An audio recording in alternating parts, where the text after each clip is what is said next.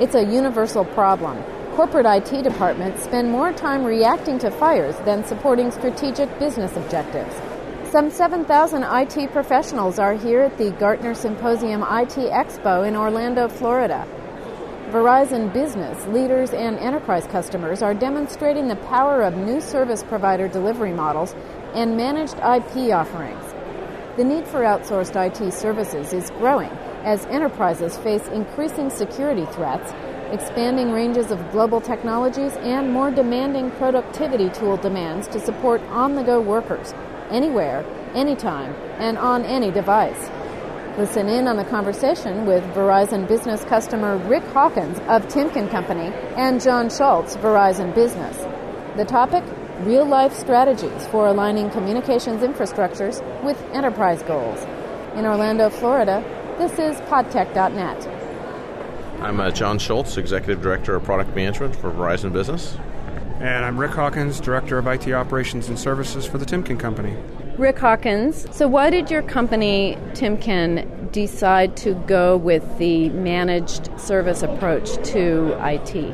I think there were a couple of factors. First of all, we were trying to roll out some new technology, and we didn't have that skill set on staff. So we had the choice of, do we try and go and develop that on staff and put off the implementation until we're ready, or do we expedite the process by bringing some additional technical talent in? I think we also had more demands on our staff than what we could accommodate, and by offloading some of the day-to-day operational activities into a managed services environment, then I can utilize my staff to do more value-added activities for Timken. You also talked about the fact that there were some other challenges at play involving new technology. You have a very mature staff, people who have been there for a long time. What were the factors that you had to take into consideration when choosing a vendor? We had to make sure that first of all, that the staff understood what we were doing, and that the vendor we chose was someone who we could work with, because it was not a staff replacement activity. It was definitely a staff augmentation activity, and we wanted the staff to make sure that they understood that. We also wanted to make sure that we could continue to utilize the services of our workforce for as long as they chose to continue working for the Timken Company, and that we were fairly purposeful in how we chose the managed services component to fill gaps that we saw, or areas that we thought were less value added to the Timken business. I think in general, there's a lot of different reasons why people consider managed services. I think one of them is staffing education or retention staffing issues. Some of them is the age of the IT staff. I think that we see a lot of companies looking at the biggest question, which I think Rick outlined, which is, where's the strategic value of my team? Where do I want to place the value of my team? And where do I want to basically out-task some of the mundane, day-to-day kind of repetitive firefighting type activities? And so I think that's a very common model where people are saying, I need to do more with less. I've got less resources. I have less capital. I have so how do I take that team, repurpose it, leverage it on other more strategic activities, and then have a service provider pick up some of the more routine kind of day-to-day functions that are out there. So that's very common, and we see that quite frequently. What state was your company in terms of IT when you made the decision to go to some outsourcing? Yeah, we were really in a process of needing to improve our processes and services. We had a financial rough patch several years in the past, and we've been taking various steps over the preceding couple of years to this decision to fill gaps, to upgrade our technology, and but yet the budget increase to do that was not forthcoming. So we had to be very I'll say creative, for lack of a better term, about how we made those improvements, brought the staff along with us in mind, and managed the dollars along the way. So when you decided to outsource some of your IT needs, what were the main things you were looking for in your vendor partner? Experience. We wanted someone who brought clear and well-defined processes to the table. We did not want to be, in their first 5 customers. So we wanted to be able to talk to some references and understand that they truly had done this. The depth of the talent that they bring to the table. I want to make sure it wasn't the guy that, knew about this. So those were kind of the general things that we were looking for as we went down that path. What specifically were the biggest IT challenges you had to solve to kind of take your company to the next level, from putting out fires to starting to manage your IT with an eye towards having it be an integral part of the profit machine of the business? I think a lot of it is process maturity. Some of it is getting folks out of the mindset that I'm just there to fight fires. It's great to have processes in place and say we want to move down this path from a management standpoint, but you've also got to convince the staff that there's valuable, productive work beyond firefighting, and that they don't define their perception of their value to the company to the fact that I work long hours and I get things back up when they break, and to somebody else is going to take care of that, and my value add is alignment with the business processes and the business priorities of the company. John, do you think that managed services is something that's really essential for 21st century IT? I think what we're seeing right now is people across managed services, regardless if it's managed networks or managing desktop infrastructure or servers, that businesses are looking at their resources, right? Their staff, they're looking at their strategic direction, and they're trying to figure out how to fuel growth.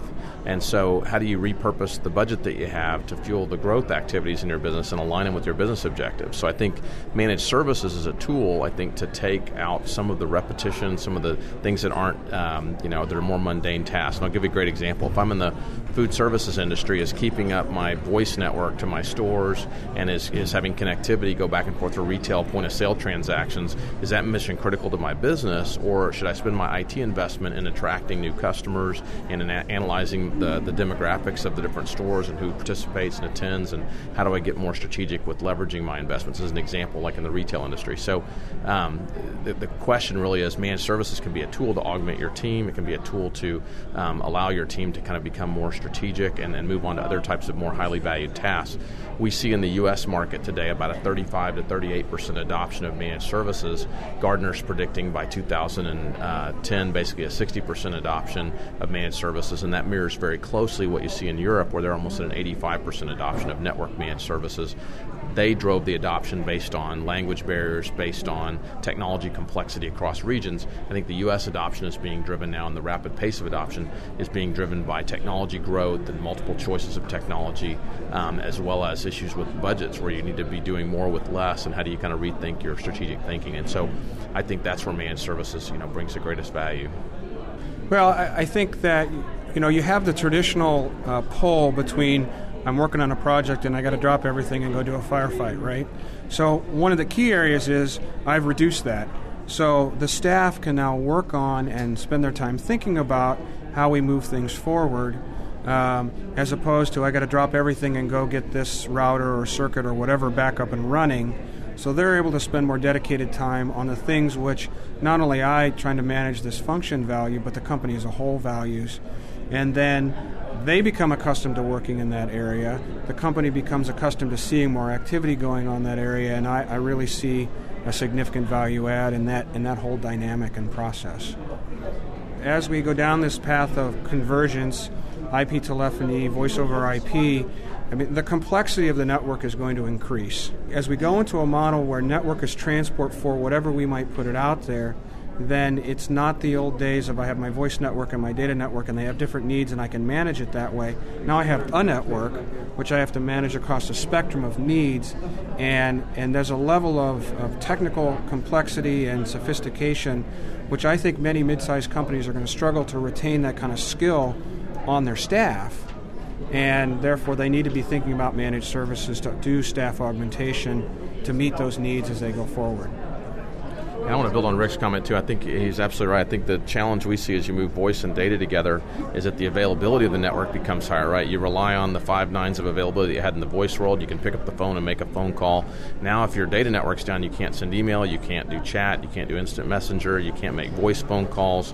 You have a very frustrated end user community, and it also increases your total cost of network ownership, goes up to the roof because of productivity losses in your staff and your resources. And so one of the other values a managed services provider provides is really the disciplined set of processes, the investment. We've invested over $120 million in our fault isolation systems, be able to provide some of the best SLAs in identifying problems and remediate them quickly for customers. And in an environment where your voice and data network are merged, those that can identify the problems and remediate them extremely quickly have a strong level of differentiation, because you can't maintain a 24/7 NOC staff in a very small company. The cost of having the resources and having the staff, especially at maybe a 10-size network or 20-site network or 30-site network, you can't even justify the cost of having those resources available. So it's a quality issue as you move into these converged networks, as they become more critical, having to have the right level of network management, and I think it's a huge benefit for companies.